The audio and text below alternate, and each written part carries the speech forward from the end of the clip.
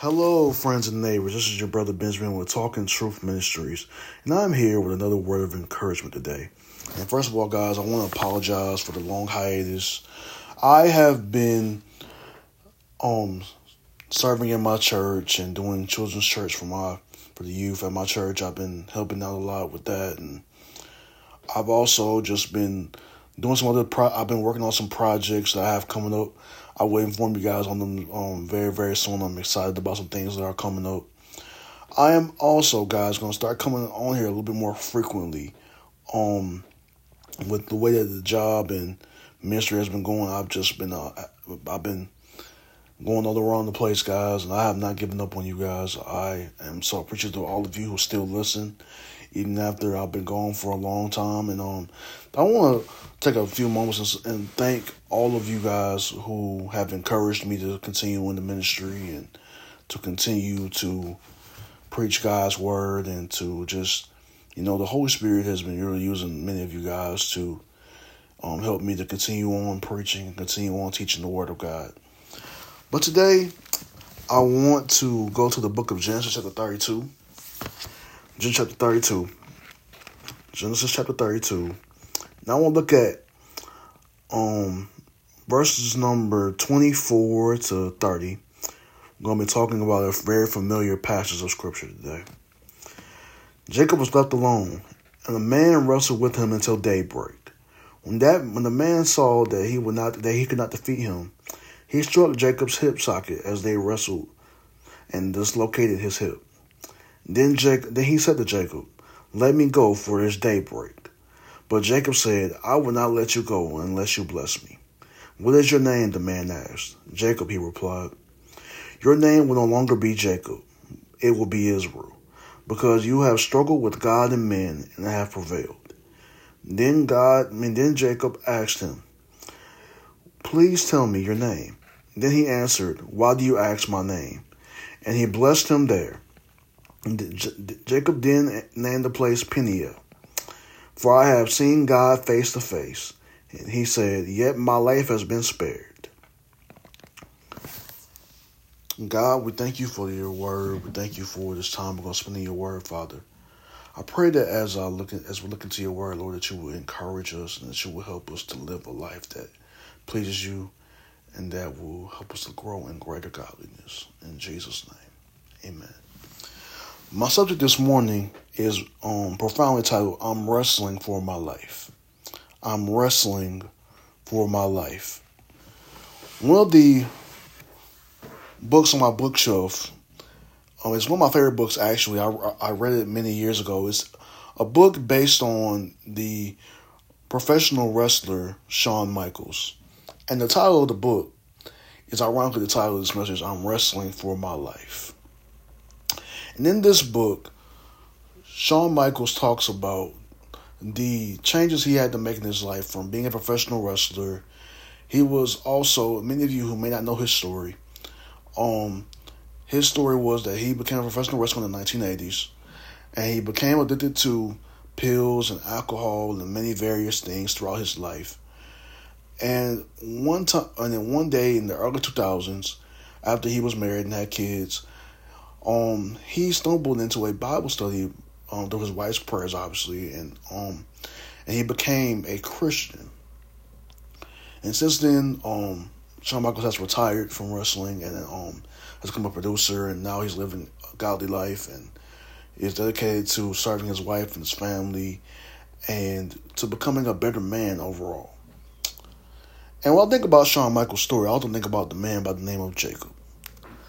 Jacob was the son that supposed to be blessed, and if you know the story, Jacob and Esau, Jacob sold his birthright to Esau for a cup of stew, a bowl of stew rather, and Jacob and Esau had a very, very storied relationship, and the two brothers hated each other. They did not like each other. They were rivals for many, many years. And all of that brought about some changes in Jacob's life. Jacob met a young lady by the name of Rachel. Him and Rachel got together, but also his father-in-law Laban hustled him and allowed him to not only marry Rachel, but to Jacob's chagrin, he also had to marry her sister Leah, and through the line of all these people came Jesus, you guys. So all things truly do work together for the good.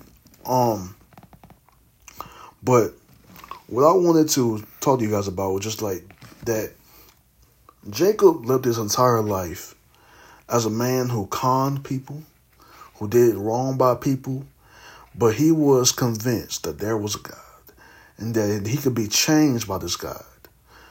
And I want each and every one of us to think about our lives. I want us to think about how we have done things that are wrong and that we have all sinned against God.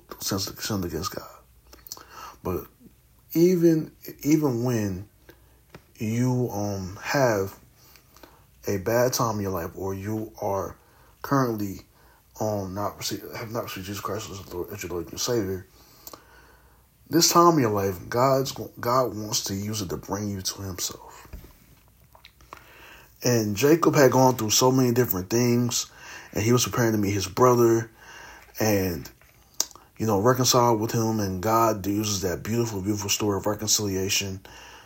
And whatever time, guys, that God will use a pinpoint, a turning point in your life to bring you to a place where now you can live a life that's pleasing and honoring to Him, or a pinpoint in your life where He will use it so where you can get saved. And that's exactly what happens with Jacob here. Jacob wants to no longer live the life that he was previously living. And he says, God, I want to live the right way. I want to live your way. I want to submit to your principles. I want to submit to your word. And we all have to come to that point in our lives, y'all. We have to be prepared to wrestle for what is right. We have to be prepared to fight for what is right. And sometimes that's going to mean we have to let some things go. I mean, sometimes we got to be willing to do the things that are not necessarily the most fun things to do. And we have to be willing to live a life that is pleasing to the Lord. As I think about Jacob, I thought about you guys. I thought about just how so many of us are wrestling with so many different things. Don't be content, guys, with just existing, but be content with living, like thriving in your life. I want each of you guys to think about what can I do to change my life, and what I can do to change my life is I can give my life to Jesus Christ, and I can ask Him to save me. So, as I leave you today, y'all, I want you guys to think about that the fact that God wants you, and He has you in a place where, because of the things that you are going through, God is using those things to bring you to Himself, to give you a time to spend time with Him, or if you're not a believer, to draw you to Himself so that you can be a Christian, you can be saved. So I just want to say thank you guys for listening to this message. I pray that each of you are doing well.